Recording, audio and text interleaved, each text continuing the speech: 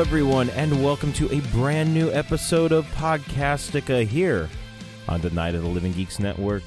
We are going to talk about The Mind Robber, but before I do that, I would like to welcome in my good friend Taylor. Taylor, how are you? I'm pretty well. I feel like ever since turning 40 last weekend, everybody in the family has had some level of being under the weather. So yes, that's correct. Someone had a birthday. Yes, it did. Happy birthday. Belated Thank birthday, you, podcast birthday, I guess. Yeah, that worked because you totally, messaged me and stuff day of and everything, and it's all good. Excellent. So, yeah, we're slowly getting better, but I'm also kind of like, okay, this weekend was kind of non-existent. We're all so tired right now. How are you? I'm doing pretty well. I actually went to a birthday party last night. Did you know? And it was at my friends bought the Blank Club in downtown San Jose and redid it and made it their own nightclub. So my friends have a nightclub. Oh my God. Wow. Yeah, and it's pretty sweet. I went there for the first time last night for some friends' birthdays, and let me tell you, there's a lot of beverages happening. Hashtag drunge. Hashtag drunge. Yes, indeed. It was a good time. It was good. Feeling it a little bit this morning, but other than that, I'm doing A-okay. Right on. So we had, I think I messaged you last night and said, I'm very excited to talk about The Mind Robber. And yes. Before we do that, we have a couple of Who news items to get to. Yes, we do.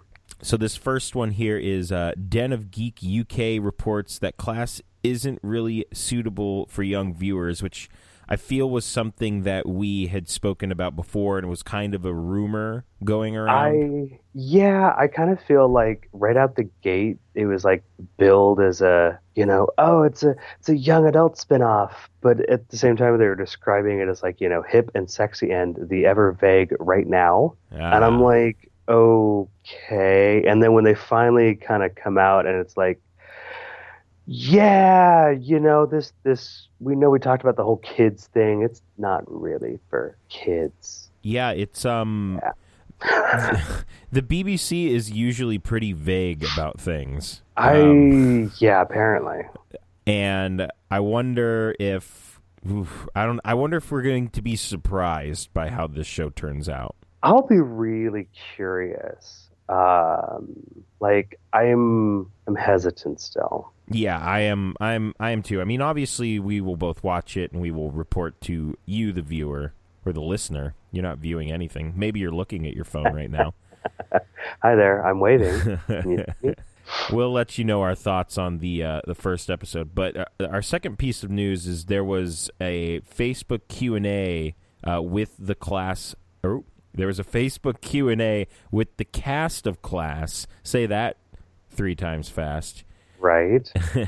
And it has confirmed the following. Peter Capaldi is definitely in the first episode, which is called For Tonight We Might Die. Oh, it's just no pretension there. No, not at all. BBC America will air Class alongside Season 10 of Doctor Who in 2017, despite it airing in the UK starting October 22nd. We may have to get that via nefarious means. We might have to employ some timey-wimey technology in order to to get a hold of things. I don't know. I don't know. Why did they do this? I don't understand. Just release it at the same time. Exactly. It doesn't make sense to me at all. I mean, I get it from kind of a marketing point of view. It's like, it's going to be like an all Doctor Who related, power block on Saturdays or whatever. And it's, the world just doesn't operate that way anymore. It's like, things can be accessed globally so easily. Yes. You just have to release it. Just do it. And just release the tapes. Right. Episode 2 will be called The Coach with the Dragon Tattoo. I know. Don't these episode titles just imbue us with such confidence in this show? I'll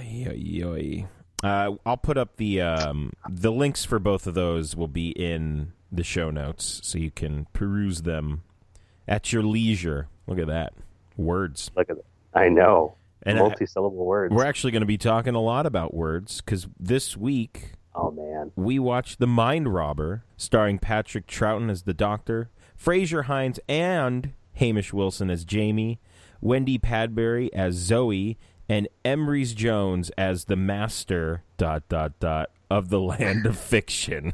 Nice. It was written by Peter Ling and directed by David Maloney, and it first aired September 14th to October 18th, 1968. Holy moly. That was a while ago. Wasn't it? Almost 50 years. Wow. Yikes. So, Taylor, as always, we have story notes. I will let you take it away. We do. Hamish Wilson played Jamie in episodes 2 and 3 when Fraser Hines contracted chickenpox. And we will talk in depth as to how they actually made that work, because I was very impressed by it. Yes. One of the Clockwork robots, which I think were probably the toy soldiers. Yeah. Actually, in this story, is portrayed by Fraser Hines' brother Ian. That's great. That's cool. Yeah. This next one kind of blew me away and started my brain down some interesting pathways. But the Master of the Land of Fiction in this story was a pulp fiction writer who was scripting the adventures of Captain Jack Hartaway in a magazine called The Ensign. He was kidnapped from England during the summer of 1926, and it is strongly implied that he's the great children's author Frank Richards, who I maybe he's really popular in England, but I don't know who that is. I don't either. Yeah, the simple fact that we have a Captain Jack, not just that, but a Captain Jack Hart anything is like, okay, wait a second. Are we getting some influence yes, from that this was part of Classic Who? That was very... I was like, wait a second. I Wasn't had to it rewind great? it and listen to it again. Exactly. Yeah, totally. So in the story also, the Doctor pulls the emergency power booster unit control lever, which has a very long label on it, just before the TARDIS is disassembled, or if you watch the episode, it actually appears to explode. Yes. Also, something we've seen in New Who. Yes, indeed. The TARDIS exploding and the console just sitting there by itself. Yeah. Albeit not with Zoe curled up on it, but we'll get to that. Yes, we will. So the white robots, I love these robots, and we'll talk about them more in depth, that close in on Jamie and Zoe in the void outside the TARDIS were actually previously used in an episode of the science fiction television series Out of the Unknown, in an episode called The Prophet, which was originally transmitted on the 1st of January 1967. This episode no longer exists in the BBC archives, though. How interesting. Something that doesn't exist in the BBC archives. Right, from that era. I am shocked. Shocked, I say. Right? Now it would be neat if there was some sort of, I don't know, old print of it laying around somewhere and you could see when these robots were first used. But yeah. I find that highly unlikely. Nope. This one they probably hit with a hammer twice. Yeah, right. Instead of like the old Doctor Who, just one hammer hit, this one it got two. And really wrecked it. Oh, yeah, definitely. So, Taylor, as always, you have a world-famous synopsis for us. I do, and this one gets probably a little meta, but let's dive into it. The Doctor, Jamie, and Zoe, in an attempt to escape a rather foamy volcano, or maybe it was just bad indigestion, managed to explode the TARDIS and also managed to find themselves in the land of fiction, only to experience one of the most brilliantly bonkers stories we have ever reviewed on Podcastica. I 100% agree with that. I mean, we've done bonkers. We've done really bonkers. But this was bonkers done so well. It was, and it's a classic Who episode, which I complain about pacing a lot, and this was just great. I was never, and it was great because you had to be in it the entire time because they were giving you so much information. And they really were. Yeah, so much crazy stuff was happening. And my actual first note here, before I actually dive into the actual episode, is I had originally watched this episode before I think we even had the thought of doing Podcastica or podcasts in general. I think this was after I came back from a Gallifrey, and I was like, I want to watch some old Doctor Who. And I remember watching this episode and getting a very, like, this is almost the classic version of Amy's Choice in a way. Absolutely, because there comes a point, I think in the first episode, where I've got a note where I'm like, I'm getting a really, really heavy Dreamlord vibe. Oh, yeah, it was like you were almost, like, the sound that they were hearing could have just been replaced by birds chirping. Oh, yeah, and let's just talk for a second about that, because at a couple points, I kind of had a moment watching this story where I was like, wow, there is a huge absence of music. Yes. In this entire story, and their use of sound, whether it be with the robots, whether it's this horrible screeching kind of sound that the Doctor's hearing inside the TARDIS, it's almost very amped up. Yes. In a lot of ways, because when I was watching it, like after I've put my son to bed, I'm kind of like, oh, I should probably turn this down. This is going to wake him up. Yeah, it was just everything about this entire serial is. I'm trying to find my note on it, but I don't think I've mentioned the camera work so much in a classic Who episode than I did in my notes in this one. They did a really good job. I want to look up other stuff David Maloney has directed, and I want to watch it because he just did. There were like nice tight shots. Mm-hmm. There was the over the shoulder stuff we would get. It was just it was so good. I just really, really liked it a lot. Yeah, this is really one of those episodes where, we talk about really early Who and elements of pacing, and then we talk more about mid Who and this kind of like, what are you doing with the pacing? Where they I've talked about them kind of like realizing too late and then overreacting, and this, we are in like prime pacing. I don't know how else to put it. Oh, yeah. No, this is grade A pacing, for sure. It completely is. And you're right. The level of attention you have to give this story, especially if you haven't read, like, TARDIS Wikia first, like I have to do in preparation for this.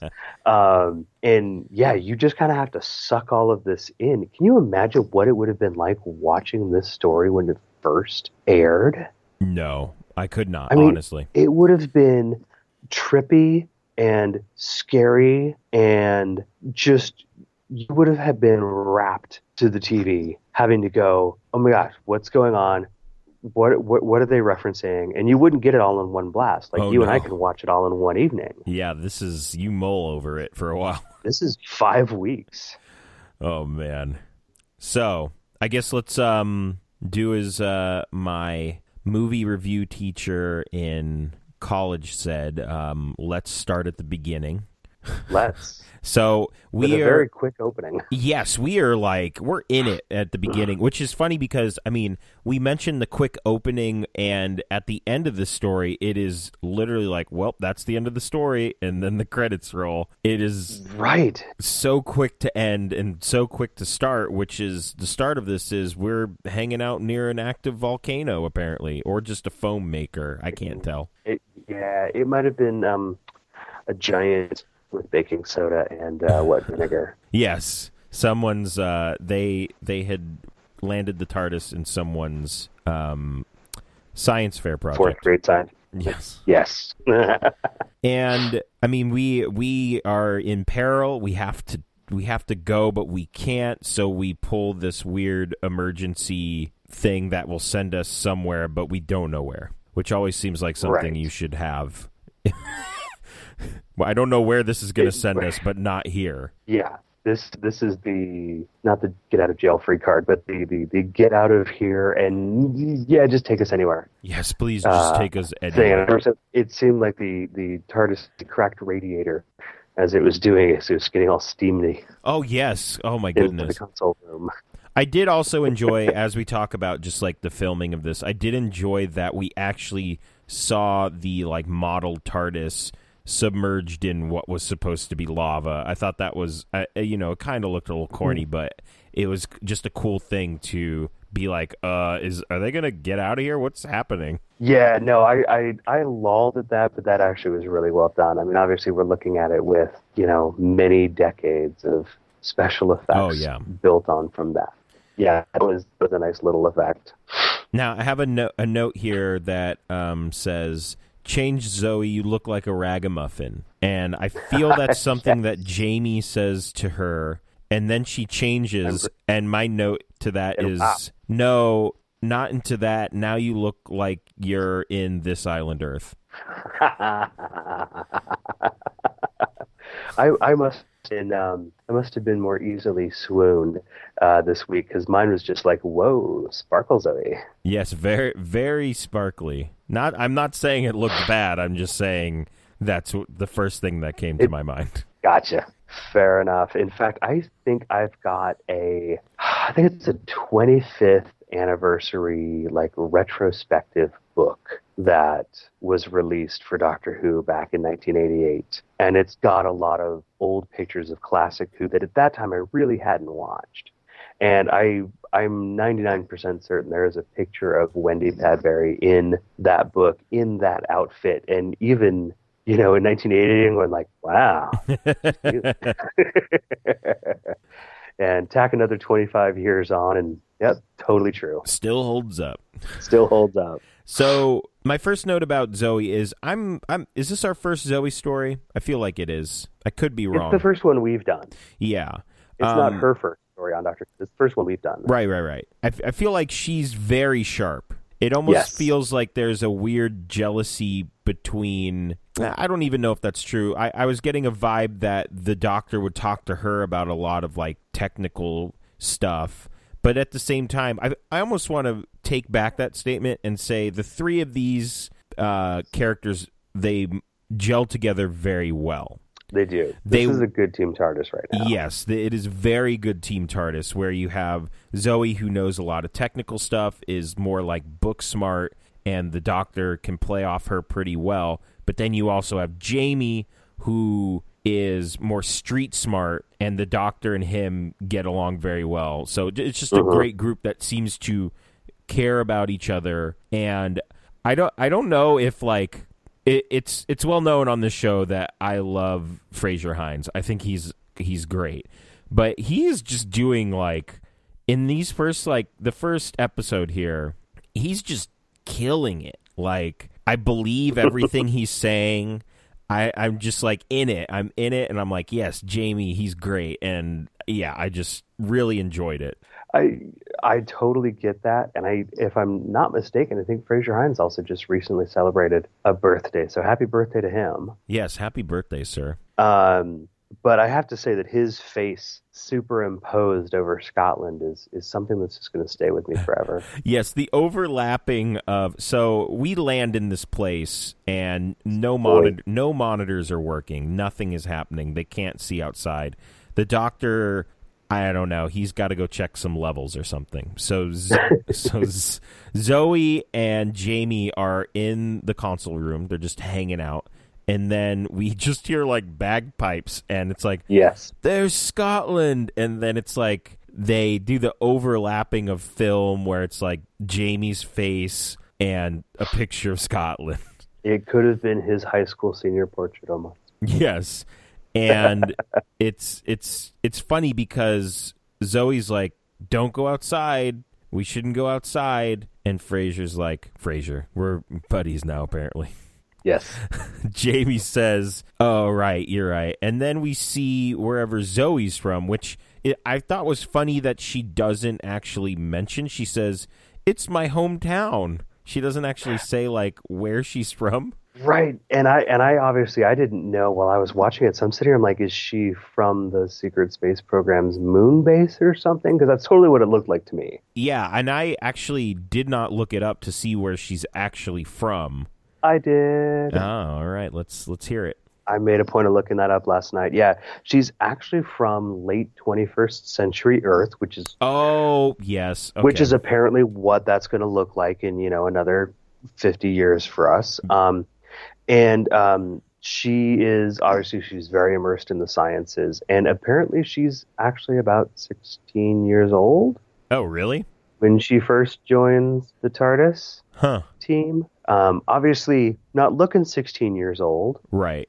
I also probably wouldn't put her much past maybe 21 or 22 Yeah. for what that's worth. But yes, looking up her character info on TARDIS Wiki, yeah, that's what I got. So that actually is Earth, not the moon, despite it looking a lot like a moon base. And as soon as you said that she was from Earth, but probably obviously in the future, I should have doubled back to that because we know that information because she talks about this character that we're introduced to later being in a comic strip from the 2000s.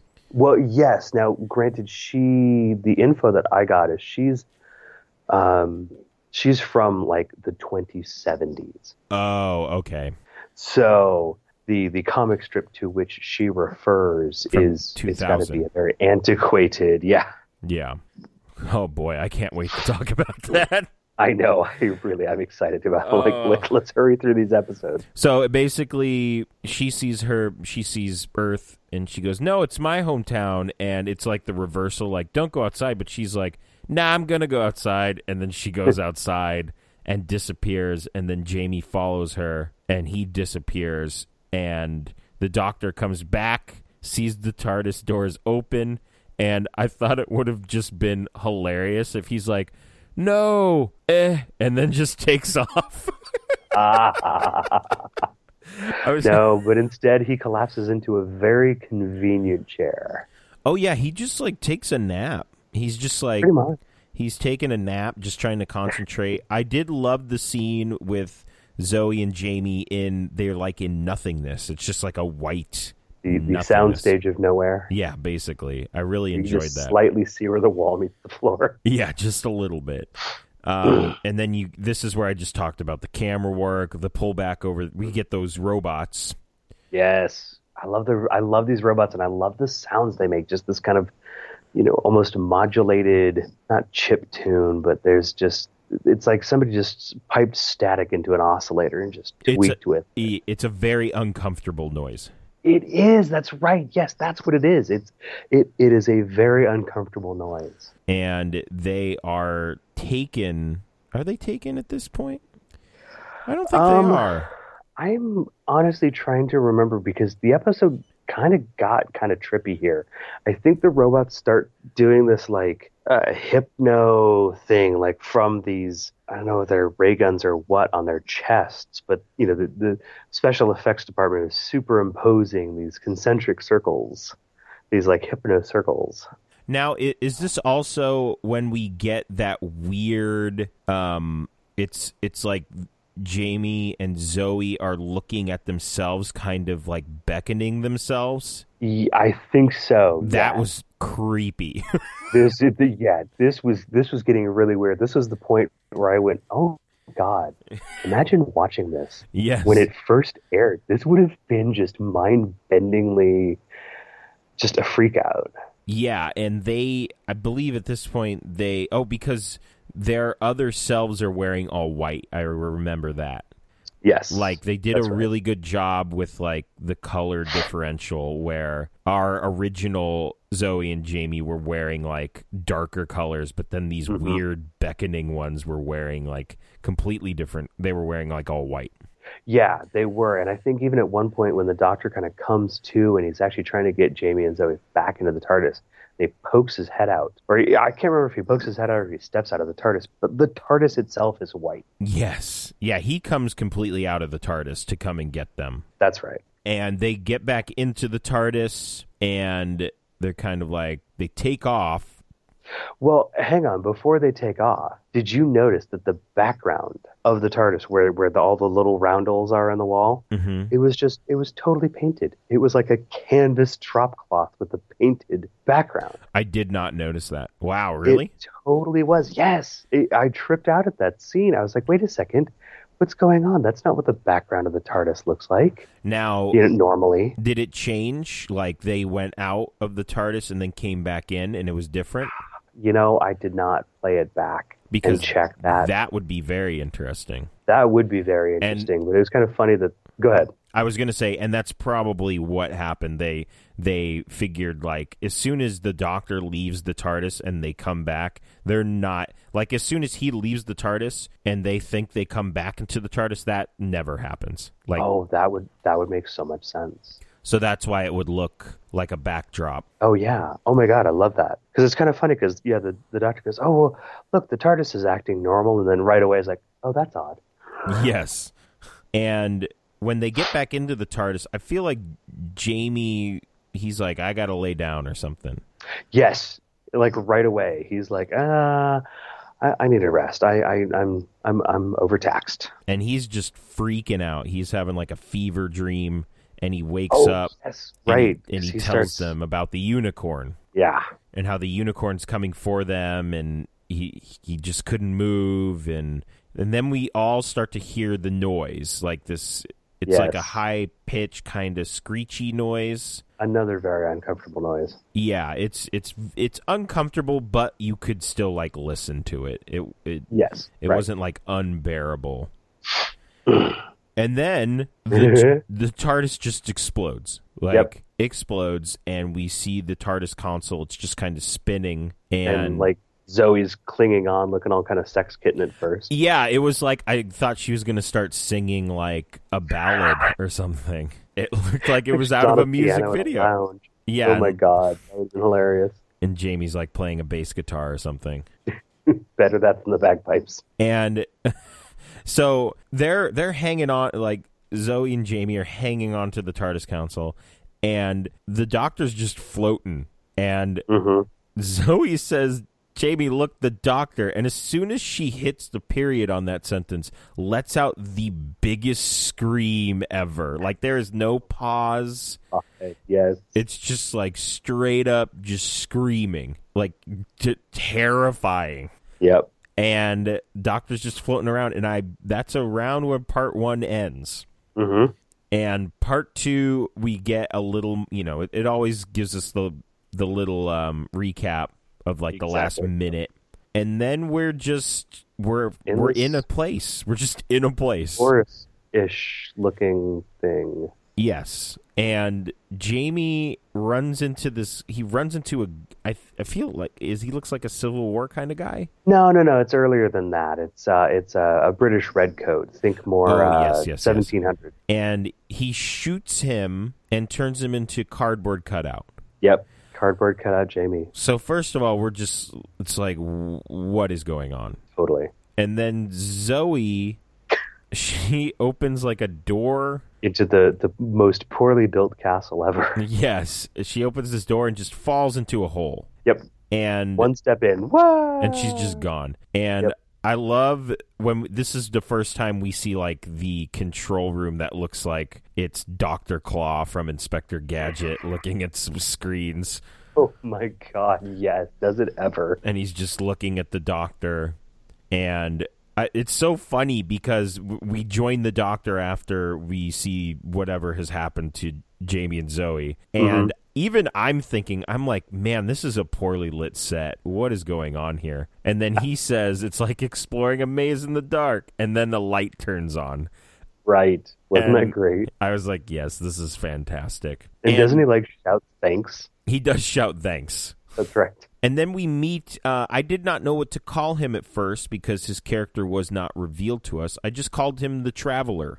That works for now. Yes, who is a extremely tall man. His name. Who also mentions my birthday on this episode. Aw, nice. May the 4th. Hey, that's my birthday. And he also mentions, I think he's speaking in French. Yes. And he accuses the Doctor of being like a pickpocket or a thief. Mm-hmm. And the Doctor's like, no, I literally have no idea where I am. I've lost my friends. And this guy seems, he keeps talking about the Master, not that Master. He keeps talking about this Master. And then he's kind of like, well, I can't help you. Sorry. All right, bye. And then I did not know what to call this group of children, so I just called them the Riddle children. That's better than what I called them. Well, it might not be better than that. I was just reminded of the Von Trapp kids from Sound of Music. Oh, yes. Oh, definitely. Yes, they were just saying riddles to him, and I feel like they have a sword? Yes. They had a sword, which was thrown up into the air after... Oh, no, they held it against the doctor, and they asked him to mix up the words of sword, and what do you get? And he said words, and they threw the sword up in the air, and it came back down, and it was a book. At this point, I'm going, oh my God, this is so brilliant. This is so crazy and so just neat. And yeah, this is where I was kind of really starting to get sucked into the story. It was Alice in Wonderland. Very much. In a lot of ways it was. It's just like a weird acid dream. Very much. Can you imagine if this had actually been in color too? Oh my God. No. I don't even want to know. And I feel like, is this around... Okay, so this is around the time that he finds the cardboard cutout of Jamie. But at this point, we keep hearing Jamie and Zoe's voice. Mm-hmm. And they're they're basically being used to move the story... We'll get to that. To move the story along and to get the doctor to where he needs to be. Yeah, the doctor's definitely being kind of played. Yes, and then we get the Jamie is safe and well thing, and he puts the book down the well, and the well laughs at him. Yes. And then the doctor turns around to face the cardboard cutout, and Jamie's face has gone, and there's a board that is... This has all happened. This is actually really happening. There's a board that has a bunch of, it has eyes, nose, and mouth. Yeah. And he has to put Jamie's face back together. And then when he does so, Jamie will come back to life. And the doctor gets it wrong. And he immediately goes, oh, no, I've gotten it wrong. And then enter Hamish Wilson as our Jamie for, I want to say an episode and a half. Basically. Yeah. This was brilliant. This was utterly brilliant. And I almost wonder, this had to have been on the fly. Well, I would imagine so, because, Fraser Hines obviously starts filming the story, and then it's like, guys, I've got chickenpox. I've got to be out for a couple weeks. I would love to see the original script. Right? Yes. Just because I thought this was the most interesting and creative thing in this entire serial, and that's saying something. It totally is. I mean, this really is just a spot-on, top-notch move to be like, well, look, we got to keep this story going. What are we going to do for a couple of weeks? Hey, here's an idea. Let's do this. And I bet you anything somebody in the writer's room went, oh my God, that's so crazy, it just might work. Well, it fits for the world they've created. Perfectly. So it's it's not out of the realm. They could have just been like, well, Jamie's a cardboard cutout for 2 episodes. Yeah. And that's the end of it. But they were like, no, let's go for it, and let's cast this other dude. And he was great, too. He was. At points when we first were kind of introduced to him, I'm like, I kind of feel like Owen Wilson was brought in to play Jamie. I don't know why I was getting that vibe, but I totally was. So it's basically, it is Jamie. He looks at his face and goes, what did you do to my face? So it's the same character. It's not like they're being like tricked. He has different memories or anything. So fantastic.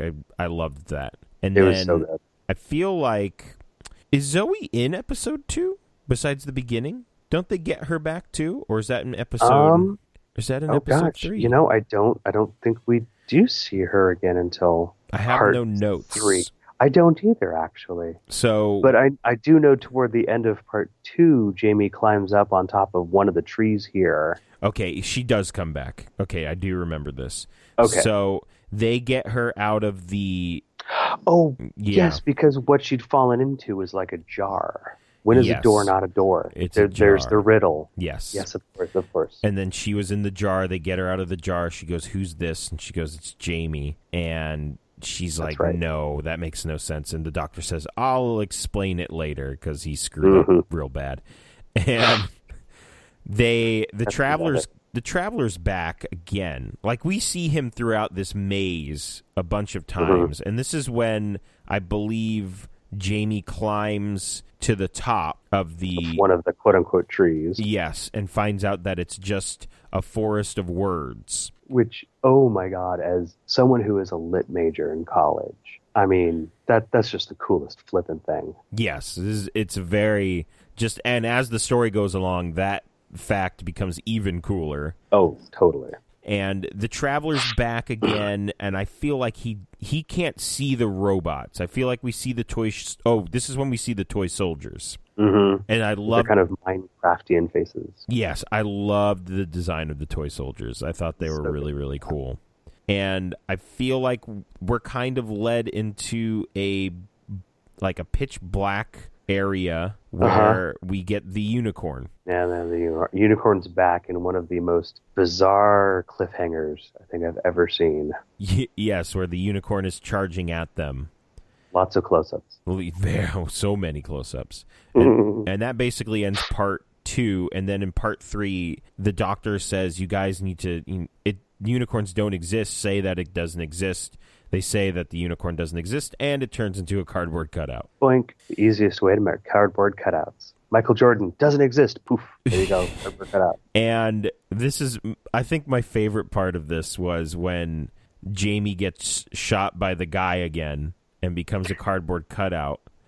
And then the doctor says, "Oh yeah, I had to do this before." And Zoe is just like, "Are you serious?"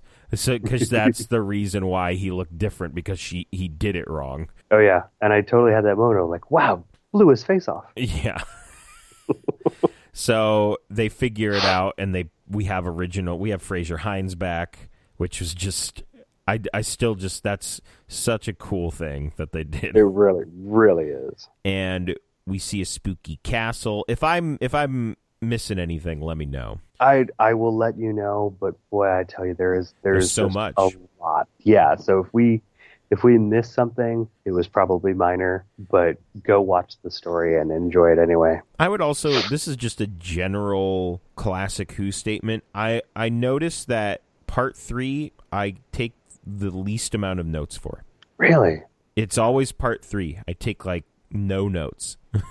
And I don't know why. I think I've got just a little bit more 3 than I do 2 in mine, but anyway. Now we have the toy soldiers, we have the robots. Yes. And at one point Jamie does something very smart, and he notices that the robot has almost like a third eye, and he kind of decides that is the eye it sees out of, so he covers it right to get away from it. Probably also the most easily defeated vest ever.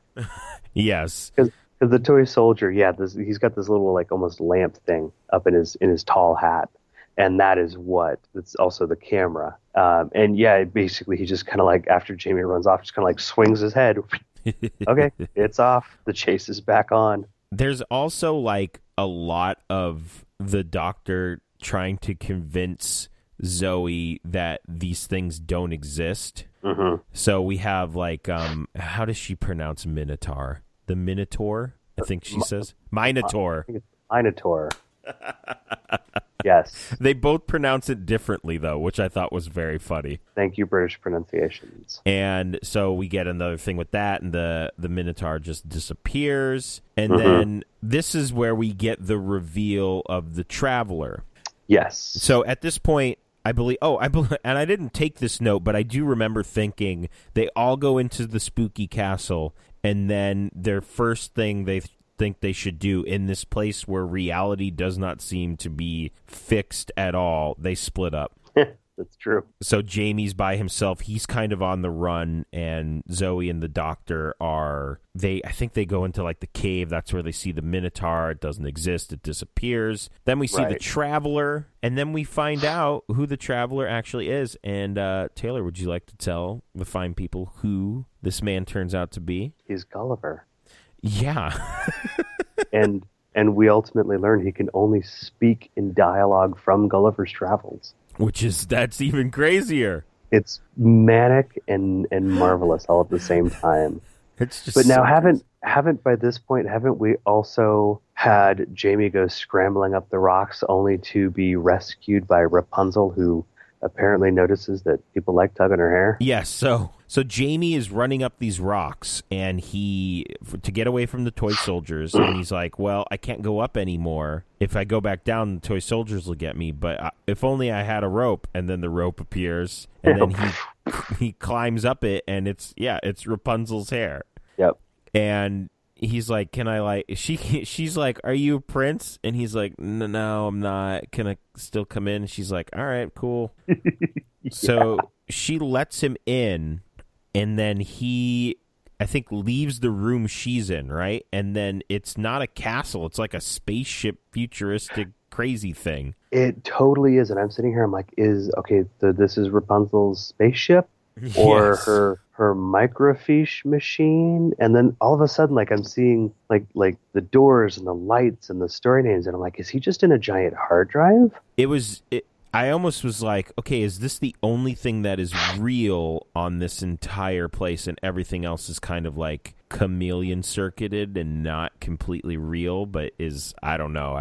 Didn't know Kind of what on. it seemed. And then he finds this computer that is literally writing the story of what is happening. Yes, little ticker tape machine. And he's reading about Zoe and the doctor and how they are about to meet up with Medusa. And her stop motion snakes. You know what? I didn't hate it. It No. didn't look great, but it was fine. I grew up with like Clash of the Titans and a lot of the stop motion animation. Yeah. So stuff like this I think is fantastic. But now we've got a character from mythology who, if you look at her, like if you don't blink at her, you turn to stone. Yes. Is Medusa the anti-weeping angel? Or did Medusa create the Weeping Angels Oh, dude, wouldn't that be awesome? as her weird army? Oh my god, dude, I want to see that happen. That would be cool. Medusa's like an evil time lady, and she, I like that. And this entire time, it's like, Zoe, we've been through this like twice. The unicorn, the Minotaur, and now Medusa. It's not real, but she for some reason is like, I don't know, maybe she is. It's possible. She sure looks real, sorta. And that's how episode 3 ends. Mm-hmm. And then episode 4, I actually, it's funny because I don't have notes about how they got out of that situation. I assume it was just the same as the others, where it's just like, it's not real, and that was it. And I thought Jamie was just going to narrate the rest of this story at first, because he's just sitting there reading. I'm like, oh no, we've moved into exposition. And the only thing I have in my first note in part 4 is, what is this thing? And it's the carcass. Carcass. The carcass. Right, which sounds like, hey, it's a dead body, it's a carcass. No. Karkus. Or to which I have in my notes, lol, crazy ass superhero. And this is also I believe it's a giant in Harry Potter mythology, which I thought, really? Yes, which I thought was even funnier. Interesting. And we get the carcass.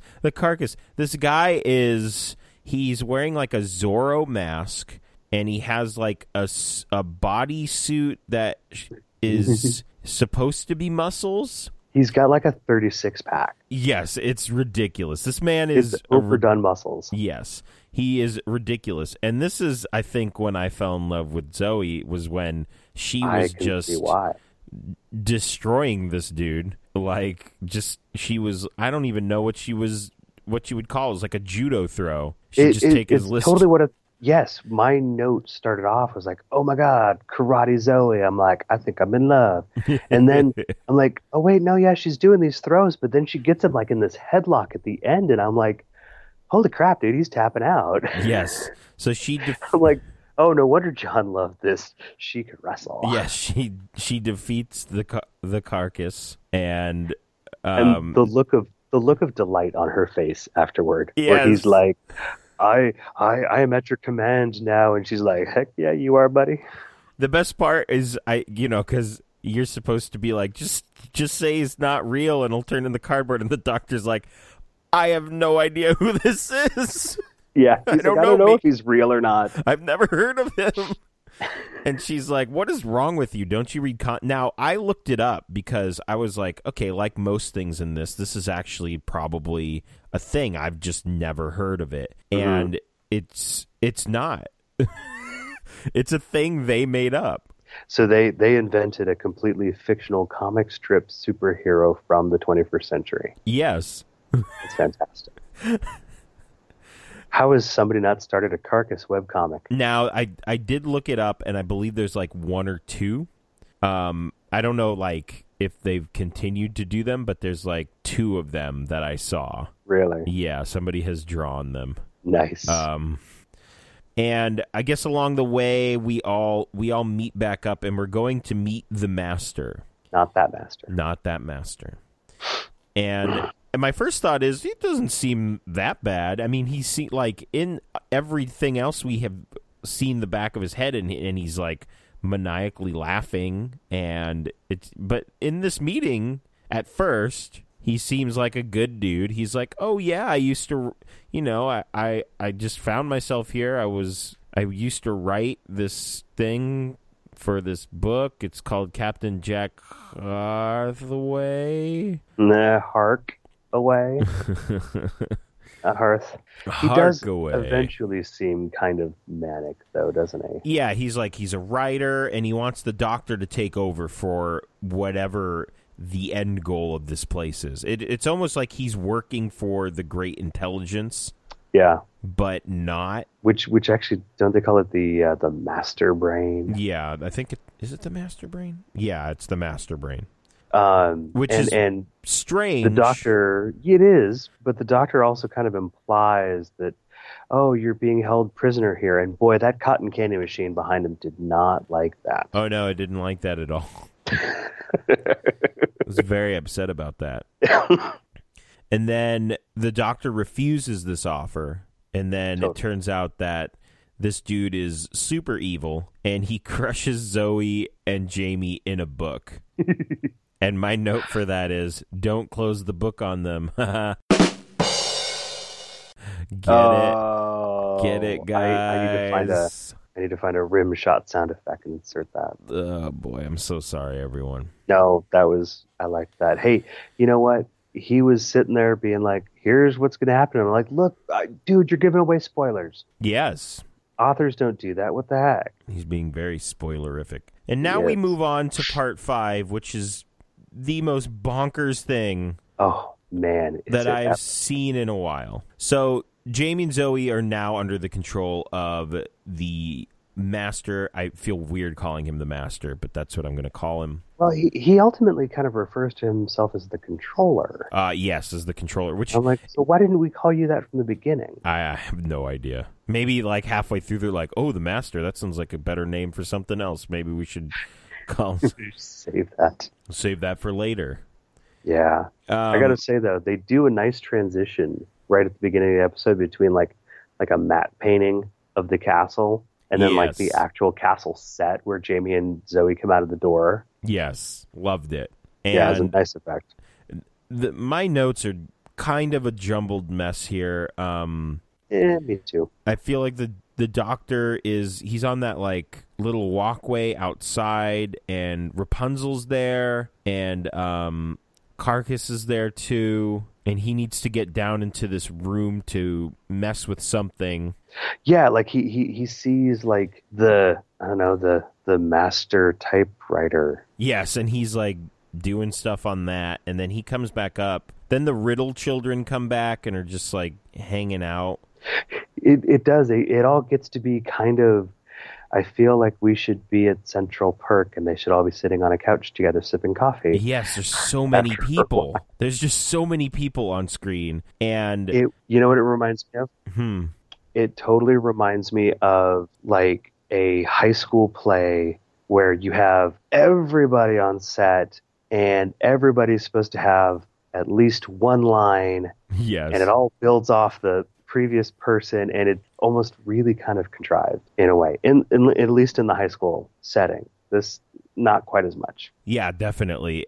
I feel like the controller, which is what I'm going to call him now, the controller ends up, what does he do? He sends Zoe and Jamie after the doctor to retrieve him, because he's like, this guy's going to take over my job whether he likes it or not. Pretty much, yeah. And we get a brilliantly bit of maniacal laughter from Jamie and Zoe. Yes, they're like, Doctor, get in the delightful. TARDIS. Get in the TARDIS. He's like, oh, the TARDIS, yay, hooray. And he gets in there, and they just laugh at him. They close the door, and it, like, falls over, and he's in, like, this weird glass thing. Promotion.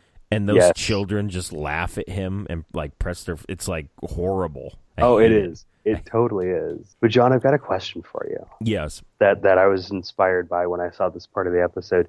Do you think that Stephen Moffat has a room that is designed kind of like the controllers, where he kind of sits and schemes up all sorts of stuff for the Doctor to endure? And has children laugh at him? Well, I don't know about that so much. I'm thinking more the master brain / cotton candy machine. Oh, I bet. Just that kind of setting where that's where he goes to kind of think up what to do for the next episode or season or whatever. Yeah, I'm 100% he has a room like that. Need to Photoshop a black and white picture of Moffat in place of the controller. Oh my God. What am I doing at work this week?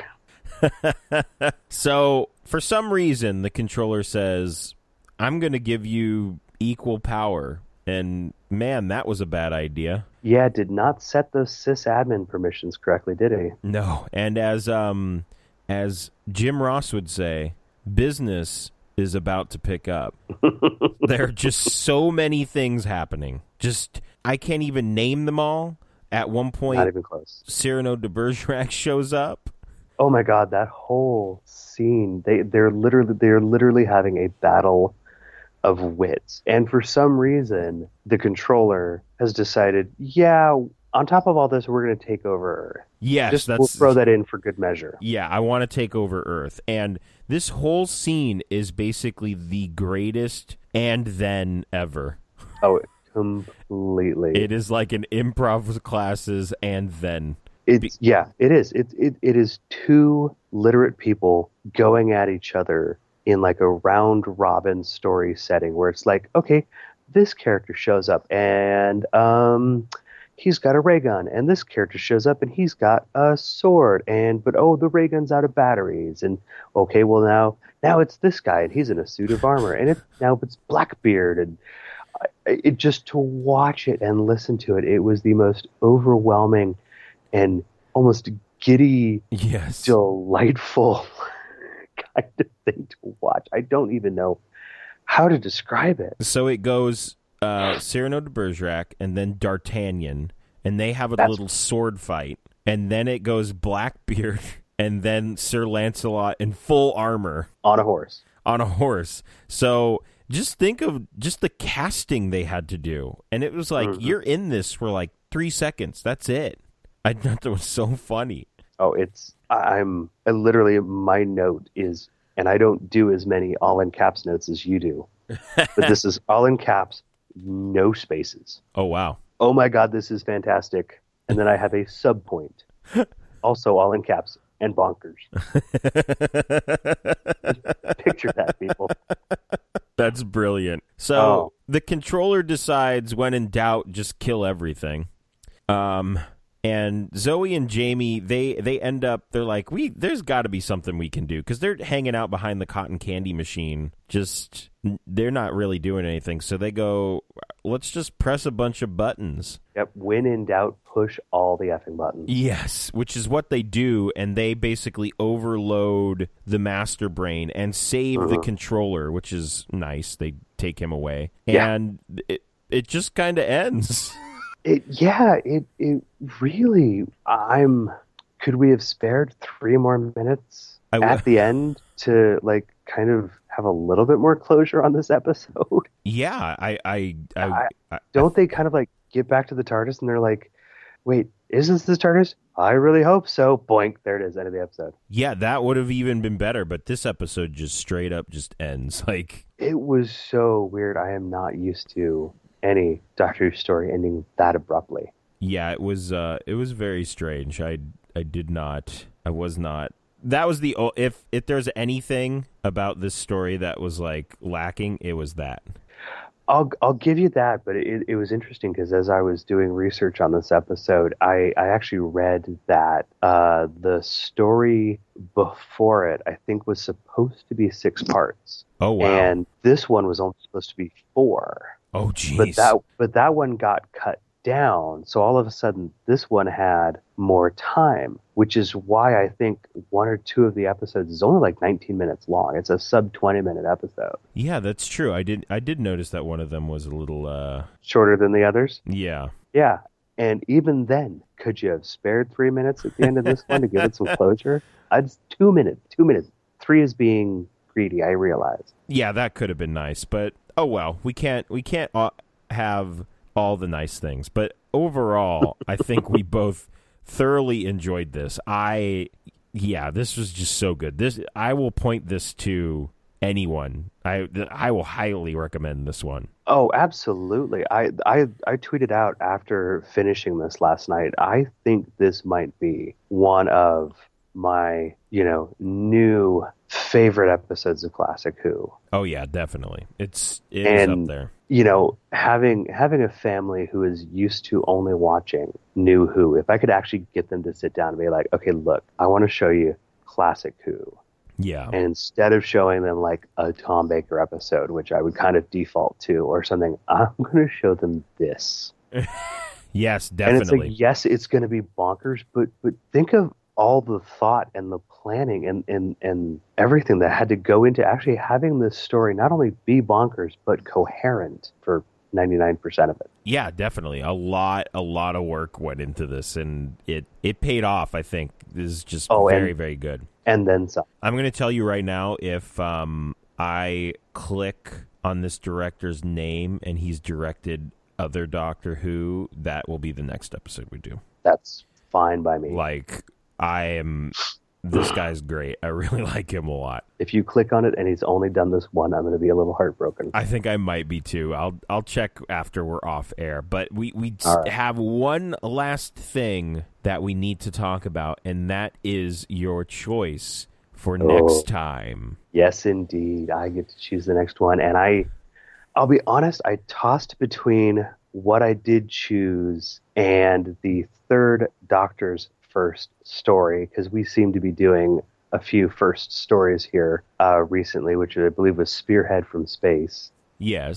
And I decided to go with this one instead because, honestly, for the life of me, I don't ever remember seeing it.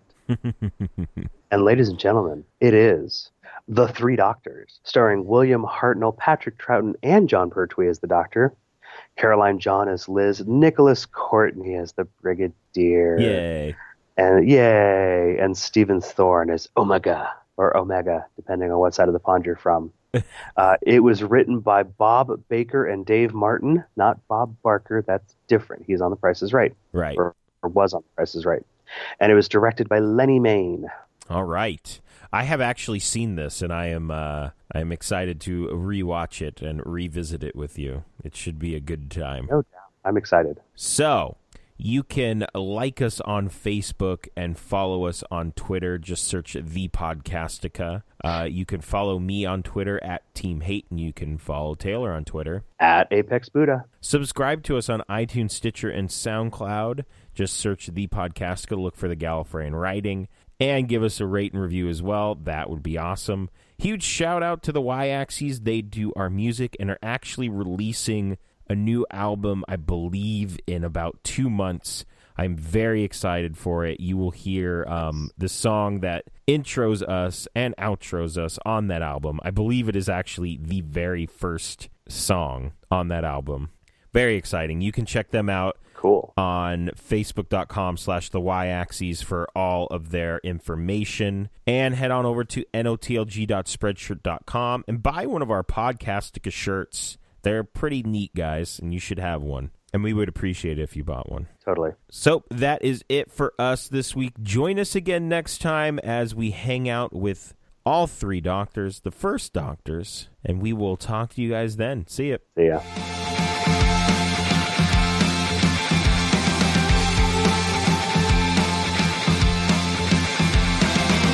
Follow Taylor on Twitter @BusBuddha.